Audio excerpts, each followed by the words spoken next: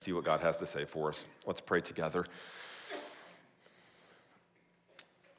God, we thank you for your word that you have given to us.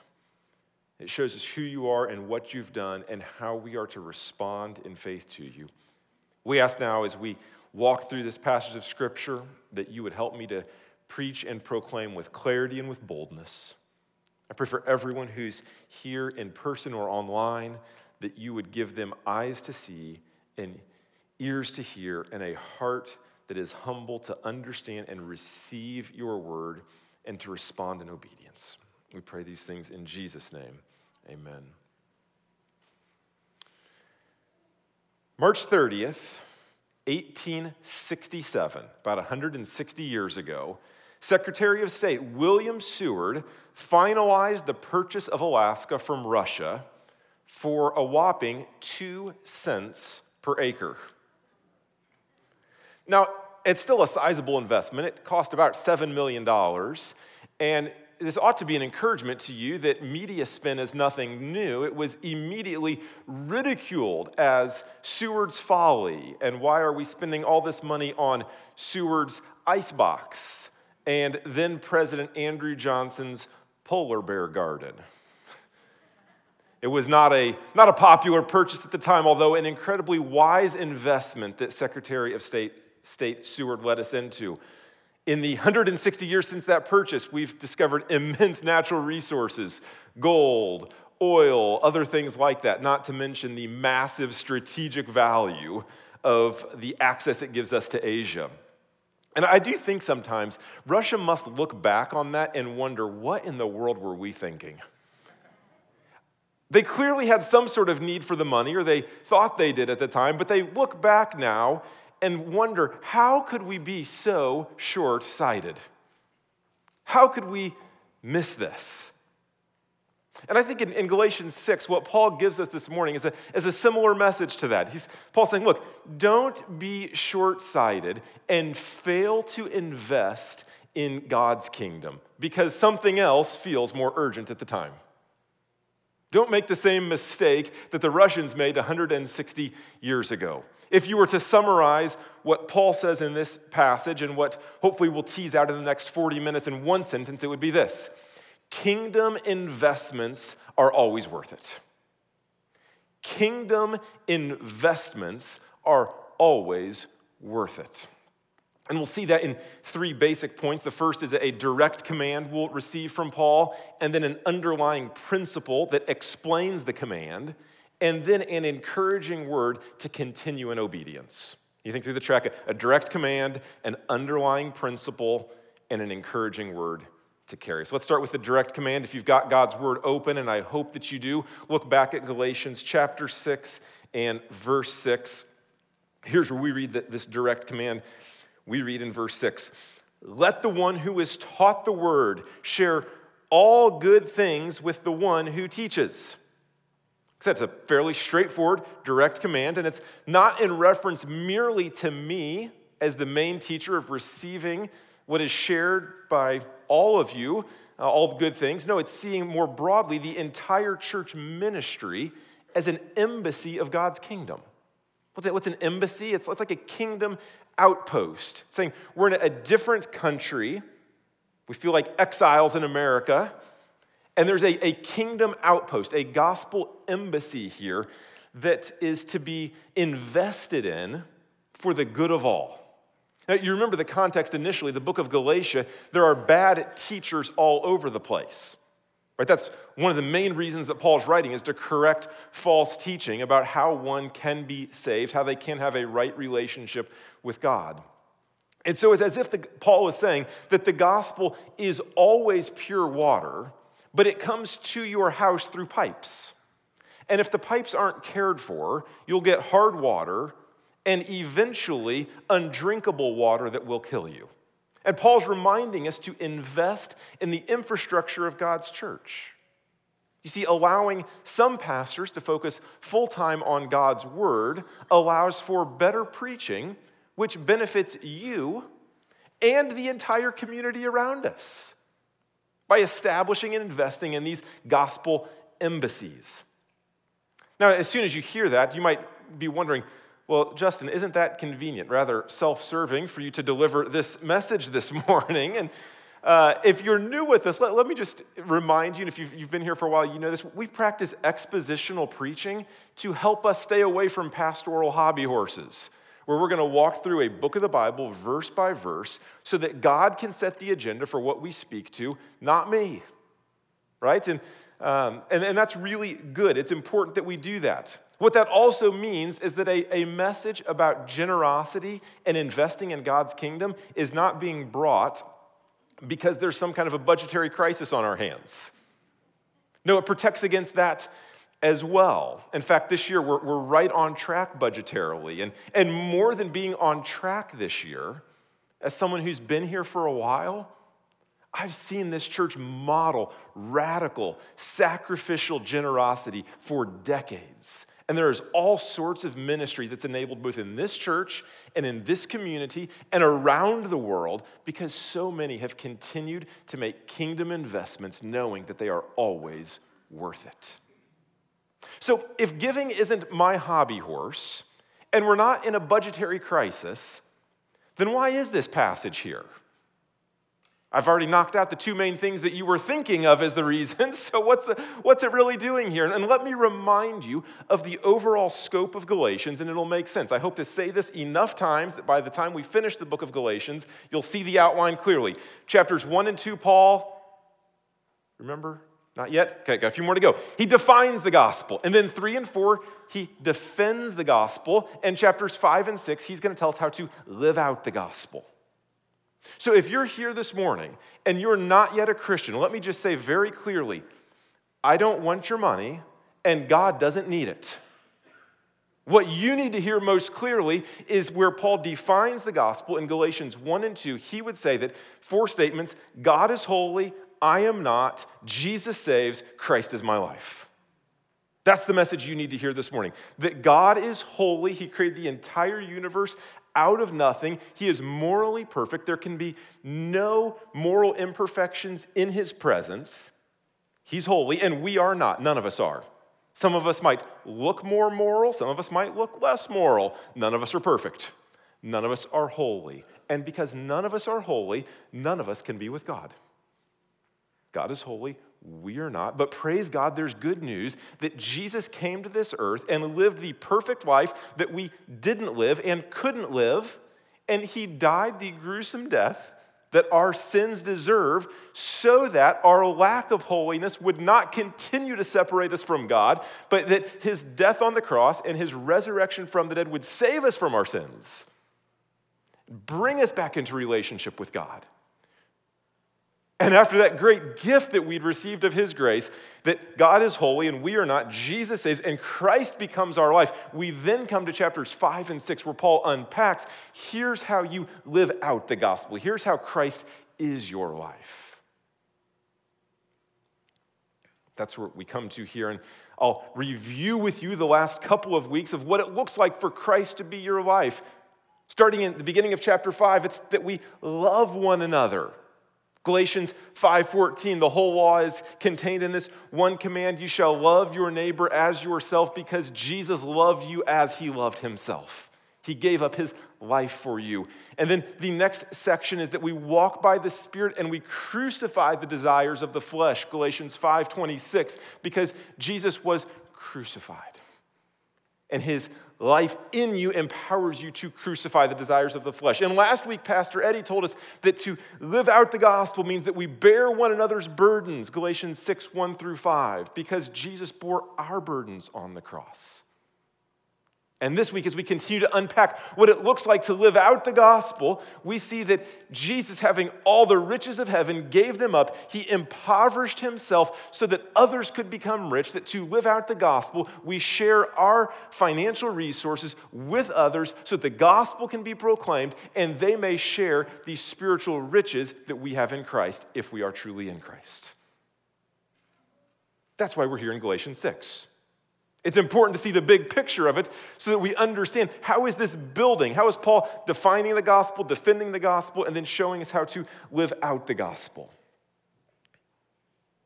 You see, sometimes we get a little skittish talking about money in church, but the reality is that Jesus spoke on money more than he did heaven or hell.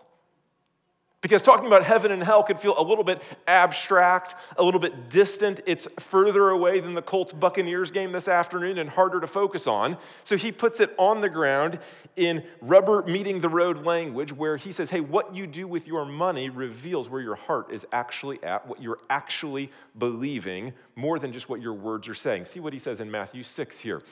Jesus would write, do not lay up for yourselves treasures on earth where moth and rust destroy, and where thieves break in and steal. But lay up for yourselves treasures in heaven, where neither moth nor rust destroys, and where thieves do not break in and steal. For where your treasure is, there your heart will be also. Jesus says money is a primary indicator of where your heart really is. And of course, giving it up is painful and difficult and not easy, but it's also liberating. I think of it a bit like this. Last summer, I went on a 30-day fast from my iPhone. I tell you, at the beginning of it, that was really, really difficult. I'm sitting in the driveway, kids are riding their bikes, I keep reaching into my pocket even though I know the thing's not there. Like, where's it at? I need it, I want it. It's difficult to set it aside. But it didn't take too long until I started to realize there is all kinds of joy in hanging out with my wife and my kids and fun things happening in front of us, that as I can set aside my phone, I actually find liberation to great joy that's right at my fingertips right now. And Jesus would say the same principle is true of our money. It's difficult to invest in eternity at times, but there's great joy in doing that, and it's at our fingertips if we would merely ask for his help and take the step of investing there in eternity. Kingdom investments are always worth it. And this letter to the Galatians, it's written in the context of giving to our local churches. Now, I don't say that to say we shouldn't give to other ministries. In fact, it's good to give to other ministries, whether they be radio ministries or online, YouTube ministries or whatever it may be. But there's only one institution in the entire world that carries God's promise of unending blessing. What did Jesus say in Matthew 16? See it on the screen? I will build my church, and the gates of hell shall not prevail against it. No other ministry, no other institution carries a word of blessing and promise like that.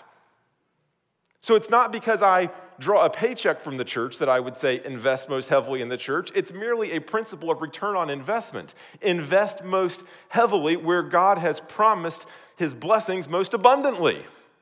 That should be common sense. And it's because of that I pray that our church and other churches would take a broader view of these gospel embassies. That it's not merely about building a kingdom here, but seeing the need to establish more gospel embassies around the world. You see, many of you remember when that embassy closed in Kabul not so long ago. Some of you can remember further back to the one in Saigon. And you know that when that embassy closed, or when they were closing, it meant certain death for some. And a lack of gospel embassies, local churches around the globe will mean certain death for others because they will not receive the pure water of the gospel.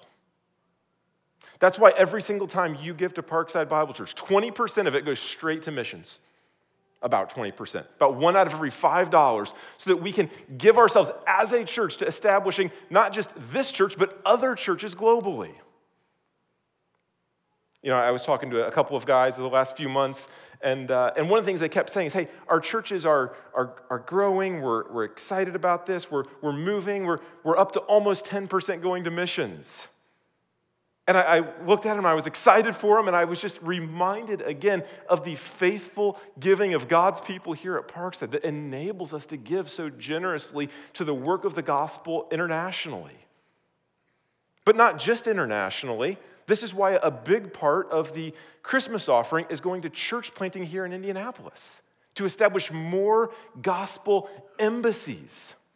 I recently saw a study that said the need for church planting in Indianapolis is greater than the need in Los Angeles, New York City, or Dallas. There's a major need here. And that's why we're going to continue to invest here. You know, I look around at this auditorium, and guys, I would love to be able to update some of our 40-year-old carpet or get some chairs instead of pews or some new paint, things like that. And I hope that we can get there before too long, but we're not going to do it at the expense of investing in other gospel embassies. We're not going to do that because kingdom investments are always worth it. That's the first point. There's a direct command that Paul gives us, and then he starts to move into an underlying principle. So this is the second point, the underlying principle. I'd invite you to look back at your copy of the scriptures, and we see this in verses 7 and 8. We read, "Do not be deceived. God is not mocked. For whatever one sows, that will he also reap. For the one who sows to his own flesh will from the flesh reap corruption. But the one who sows to the Spirit will from the Spirit reap eternal life." There's the obvious agricultural language of sowing and reaping. And of course, harvest time is wonderful, right? There's my daughters. They got to ride on a combine with their great-grandpa a couple of years ago, and they love harvest time. We're driving down the road, and there's a combine. They're spotting them all over the place. We love to get that fresh, sweet corn on the cob. Stop at that roadside stand, man, there's nothing like it. Put some butter, some salt, some pepper on there. I love harvest time. I love the fresh Honeycrisp apples. I'm sure you've got your favorite things at harvest time as well. But often, whether intentionally or unintentionally, we can neglect sowing season and merely long for reaping season, long for the harvest time. And I know that many of you could be hearing a call to give and thinking something like, Justin, I'm not really in a place that I can give right now. Or, I know you're basically right about the need, but I'll think about this a little later. Maybe you're thinking, Justin, I know there's somebody else out there with more disposable income than me, and maybe they can meet the need. Maybe you're thinking, Justin, if only you knew how stressful the money conversation was at our house, then you would understand. Friends, the reason I mention each of those things is because those are thoughts I've had. I understand how difficult it can be to think about what are the practical steps I need to take to be able to invest more heavily in eternity. I get that. And rather than you hear my commentary on what you need to do or not do, can I just take you back to the scriptures? Let's take you back and see, what does God say? He says, don't be deceived. God's not mocked. You will reap what you sow. The reality is this: we're always sowing to something. We're always sowing to something. We're sowing to our mortgage. We're sowing to monthly rent. We're sowing to student loans or to our retirement or to car insurance. And we sow to those things rightly because we believe the investment is worth it. That's why you sow to those things, because it's worth it to invest in them. And there are other less essential things that we sow to. We sow to Starbucks. We sow to our favorite steakhouse. We sow to the newest tech toys or to home renovations. And we sow to them, again, because we believe the investment is worth it, right? So let me ask you this morning then, is sowing to eternity, and specifically to the local church, is that an essential, non-negotiable component of your sowing? And if it's not, let me remind you that Paul has some pretty sobering words of warning. He says in verse 7, do not be deceived. That phrase, do not be deceived, could be somewhat open to interpretation. Well, Paul, what kind of deception do you mean? There's various levels of deception. The other places in the New Testament where Paul uses that phrase, don't be deceived, one of them is 1 Corinthians 6:9, can jot that down if you're taking notes. We won't turn there. The other is 1 Corinthians 15, 33 and 34. Both of them imply, don't be deceived about your eternal destiny. Paul's saying, sowing to the flesh and not to God's kingdom will reap corruption both in this life and the next life. So let me be clear, and please don't mishear me on this point. It's impossible to give your way into heaven. That's neither what I'm saying nor what Paul was saying. But it's also impossible to truly believe the gospel and not invest your treasure in eternity. Let me say that again. It's impossible to give your way into heaven. But it's also impossible to truly believe the gospel and not invest your treasure in eternity. John Piper would say it this way. He would say, I am astonished at people who say they believe in God, but live as if happiness is found by giving him 2% of their attention. Maybe sometimes less. Friend, if this feels a bit heavy-handed to you, let me remind you that I'm merely explaining what Paul has said here in Galatians 6. And we already saw this same principle on Jesus' own words in Matthew 6. Had I kept going, I would have come to the section where he says, you cannot serve two masters. You cannot serve both God and money. It doesn't say you can't have both God and money, but you can't serve both of them. Or we could go to 1 John 2. Do not love the world or the things of the world. If anyone loves the world, the love of the Father is not in him. Guys, this is basic Christianity. Taking up your cross and following Jesus isn't reserved for the spiritually elite. No, this is what it means to be a Christian, among other things. And the reality is this, and you know this well. Sowing to eternity is a spiritual discipline. And like all disciplines, it takes a lot of effort to develop good habits.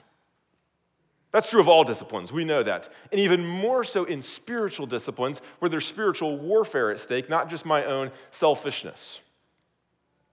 So you might be listening and saying, Justin, I know that you're basically right, and it's difficult to think about what I'm supposed to do here. I desire to make kingdom investments, but I see the pain of sowing more clearly than I see the joy of reaping.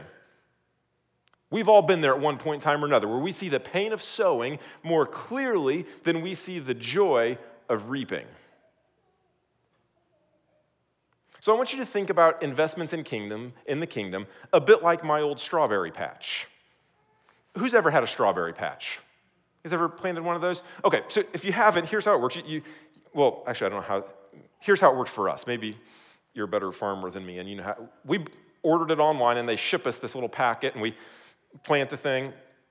And these strawberry plants start to bear fruit. And what they do is, as they start to come up, each plant starts to shoot off these own like runners off of it. They latch on, and it starts to bear fruit. And the new one starts to bear fruit, and then it shoots off another runner. And these things, what started out as a little investment, just expands like wildfire, and there's a harvest being reaped all over the place. We decided a few years into our gardening adventures that gardening wasn't for us, at least not while the kids were so small and we were not weeding this thing very appropriately and it was a hassle. So we decided eventually, hey, we're just gonna get rid of the garden. We're gonna plant some grass seed. We'll come back to gardening when we're empty nesters.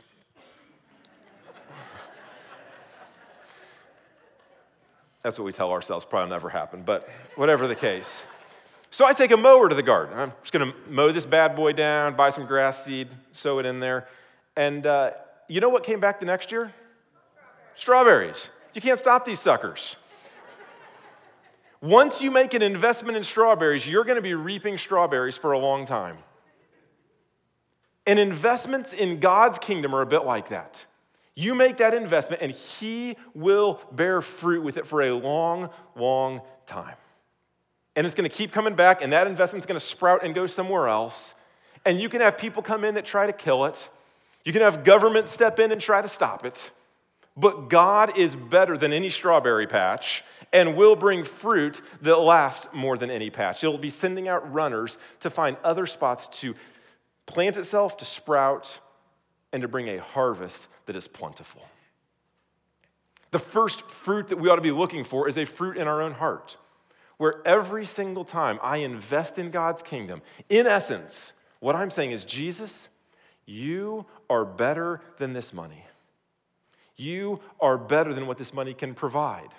The security it can provide, the house it could provide, the car, the vacation, the gifts. Jesus, you are better. It's an act of worship. And so it's an internal fruit in my heart that liberates me from being bound to my money. I'm reaping that internally. And if you're like our family and you use automated giving, sometimes it can be a little bit out of sight, out of mind. I just set that baby up and it just makes the transaction every 2 weeks. I'd encourage you to set a reminder on Saturday night to see that and stop and pause and pray, Jesus, as this transaction is made, I confess to you that you are better than money, and I'm going to ask you to liberate my heart from the love of money to see that you're better than anything else in this world.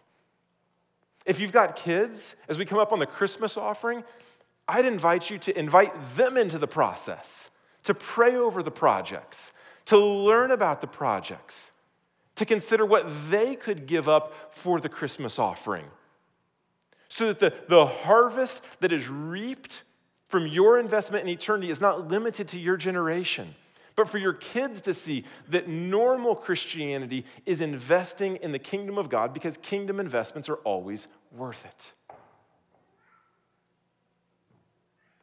But there's also an external fruit. It's not just fruit in my own heart that I'm liberated from the love of money by giving.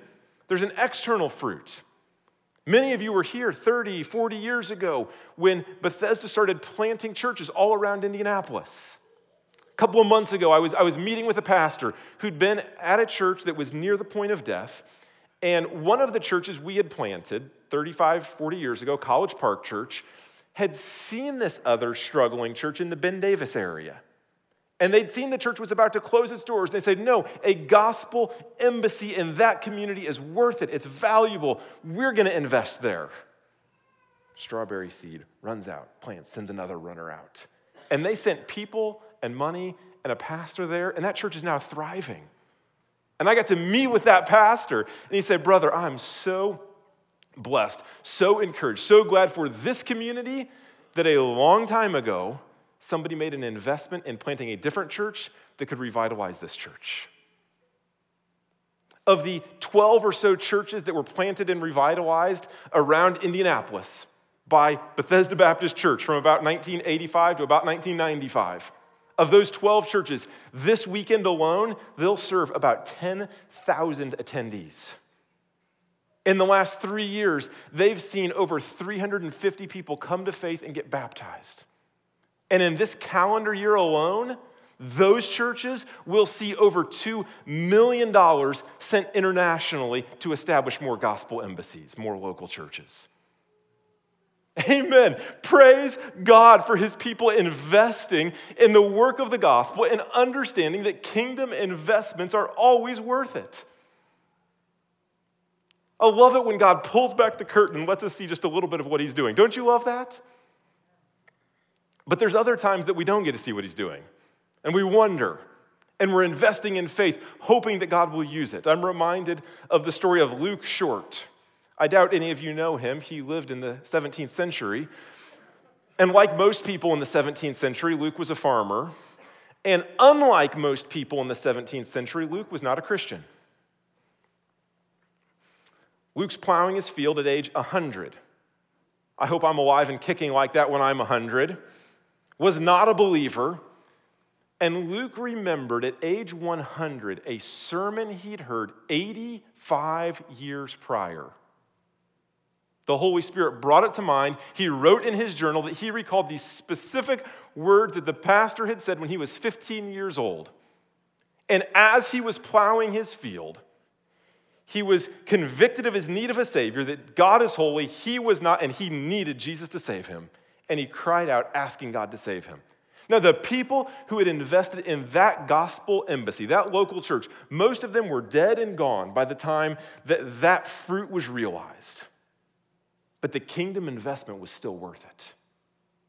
So sometimes, like the landscape around Indianapolis, we can see the fruit of our investments.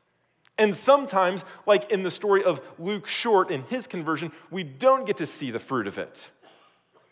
But in every case, the kingdom investment is always worth it. Now, if you're in my generation and you're thinking about this, you're saying, Justin, I'm not in my peak earning years yet. We got little kids. We're still paying off student loans. How exactly does this work?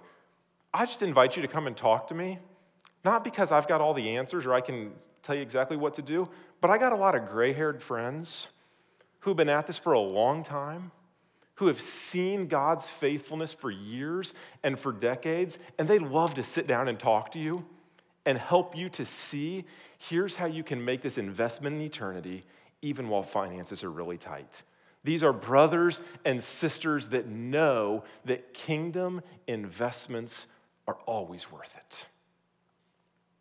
But whatever your age, whether young or old, I know a few things. I know that some of us needed to hear the sober warning from Paul. I know that some of us needed to be reminded that kingdom investments are always worth it. But there's a third group as well. Some of you have been investing faithfully for years, or possibly even for decades. You might be on the older end of that spectrum, or you might be younger and you're investing even when things seem super tight. But regardless of your age, you've seen the joys of radical, sacrificial giving. But as you go, sometimes you get a little discouraged. You get tired. You wonder if it's worth it to keep going. And Paul has you in mind when he writes these last two verses of encouragement. Look back at verses 9 and 10. Here we come to our third point, the encouraging word. Paul writes, verse 9, "And let us not grow weary of doing good, for in due season we will reap if we do not give up. So then, as we have opportunity, let us do good to everyone, and especially to those who are of the household of faith." I see three encouraging words in those two short verses. Here's the first encouragement. Encouragement number one, focus on the opportunities God has given you. Focus on the opportunities God has given you. He says, as we have opportunity.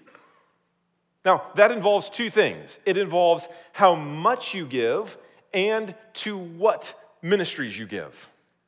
In other words, you're going to have opportunities in your life where you can give more, and you're going to have seasons where your opportunity is to give a little less. So as you have opportunity, give what you can. And there will be seasons where you see more ministries you want to give to, and there might be seasons where you see less that you want to give to. But as you have opportunity, give as generously as you can. And here's why this is an encouragement. It means that God is not expecting you to, or your church to solve every crisis, feed every orphan, support every missionary, and evangelize every single tribe. If he was expecting you to do that, it would be an unbearable load of guilt, where you would think the whole thing was riding on you. There was no larger body of Christ to meet needs, and it's incredibly liberating and encouraging for us to read, as you have opportunity. Focus on what God has given you. Be faithful with what He has been entrusted to you. That's an encouragement. We start right in front of us.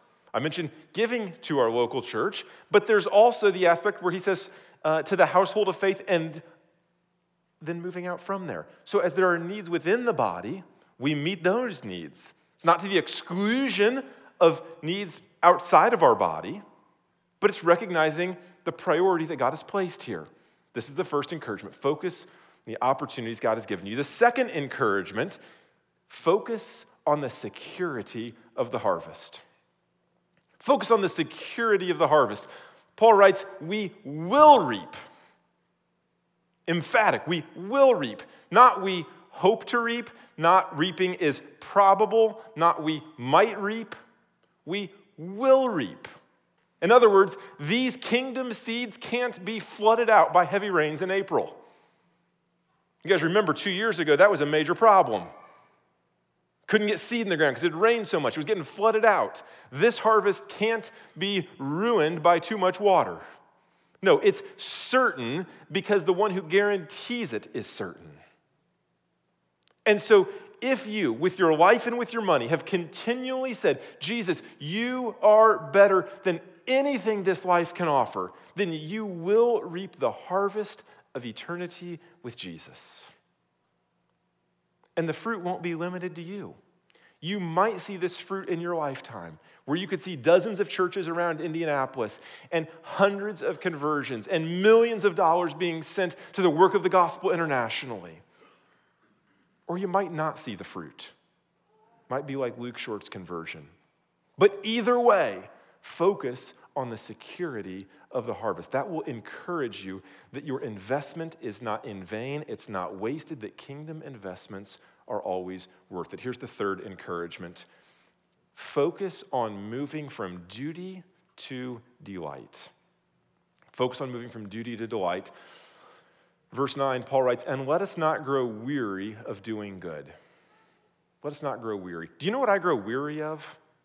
I grow weary of duties. I don't grow weary of delights. To place this in the last 48 hours, my kids ask me, Dad, how many vegetables do I have to eat before I can have dessert? They grow weary of the duty of vegetables. They don't grow weary of the delight of apple pie with vanilla ice cream. So how do you not grow weary in doing good? You move from duty to delight. God says in 2 Corinthians 9 that he loves a cheerful giver. I can tell you, I am a cheerful dessert eater.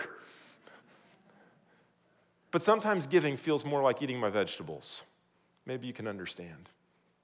So the obvious question is, Justin, I get the analogy, but how exactly do I move from duty to delight? The key is to fix our eyes on Jesus. It comes back to the gospel every single time. This is what Paul would say to the church in Corinth, 2 Corinthians 8. We'll get there in a second on the screen, but not yet. He says, remember the riches that Jesus had in heaven. He gave up all of his riches. He impoverished himself so that you could take your riches and give them so that others could become spiritually rich. That's how I move from duty to delight. If it's merely me white-knuckling it, trying harder, thinking through ways to be more disciplined, beating myself down, it's not going to work. You need a power that's greater than yourself to transform your heart and help you to see that giving is more than a duty. It is a delight to see this. It's a joy. What do we read about Jesus, who for the joy set before him endured the cross, scorning its shame, and sat down at the right hand of the throne of God? He didn't deny the pain. He didn't deny the difficulty. He didn't deny the shame. He just saw that there was a better joy on the other side. That's how it works for us. Friends, your action point this morning might be committing to an automated kingdom investment every 2 weeks. That might be your action point. It might be increasing the amount of your kingdom investment. It might be prayerfully considering how to give to the Christmas offering. Or maybe your action point is to recognize I've simply allowed my kingdom investments to become a duty and not a delight. I need to fix my eyes on Jesus and find joy in the opportunity to invest in eternity. Might be any of those. But whatever it is, let me warn you up front. This conversation will be hard. I know that from personal experience. There's a fierce argument inside your own soul, inside my own soul. Can I really afford to do this? There might be a fierce argument with your spouse awaiting on the other side. Can we really afford to do this? You might be thinking right now, they'd better not bring it up over lunch. I've been there. I get it. I get it. But wherever that conversation lies in your soul and in your family, the answer for every single one of us is the same. Fix your eyes on Jesus. Look up at the screen. Here's how we'll see this in 2 Corinthians 8. Paul would write, I say this not as a command. It's not a duty, but to prove by the earnestness of others that your love is also genuine, that it's a delight to show love. Here's this awesome verse that I referenced a second ago. For you know the grace of our Lord Jesus Christ, that though he was rich, yet for your sake he became poor, so that you by his poverty might become rich. That's the motivation for kingdom investments. Paul goes on, and in this matter, I give you my judgment. This benefits you, who a year ago started not only to do this work, but also to desire to do it. So now finish doing it as well, so that your readiness in desiring it may be matched by your completing it out of what you have. For if the readiness is there, it is acceptable according to what a person has, not according to what he does not have. Do you see that liberation there? There's a readiness according to, here's what you have, as you have opportunity. Out of joy, let it be a delight. The readiness is there, but how do we finish the work? By seeing the grace of Jesus Christ, that though he was rich, became poor, so that you by his poverty might become rich. So we're going to take a minute here after I pray for silence. And then we'll take communion if you're a Christian. And as we go to that period of silence there, I just want you to reflect on the sacrifice of Jesus Christ for you. How by his riches turned to poverty, you became rich so that you may invest in others to establish gospel embassies, that others may hear the transforming work of Jesus Christ and come to know him as their Savior. And then as you're ready, take communion, and then we'll sing and close out our time of worship. Let's pray.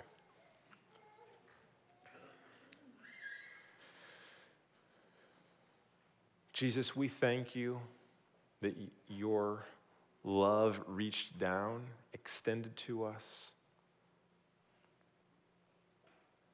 that you didn't hoard or withhold your riches in eternity, but gave them so that we could be rich in you. We pray by your grace that you would free us from the love of money. Free us to pursue you with everything we've got, to take up our lives, our crosses daily, and follow you. We know we can't do this on our own. It's not a white-knuckle sort of strength we can muster up. But by your grace, it is possible. And we ask that you would do a mighty work in our midst. We pray in Jesus' name.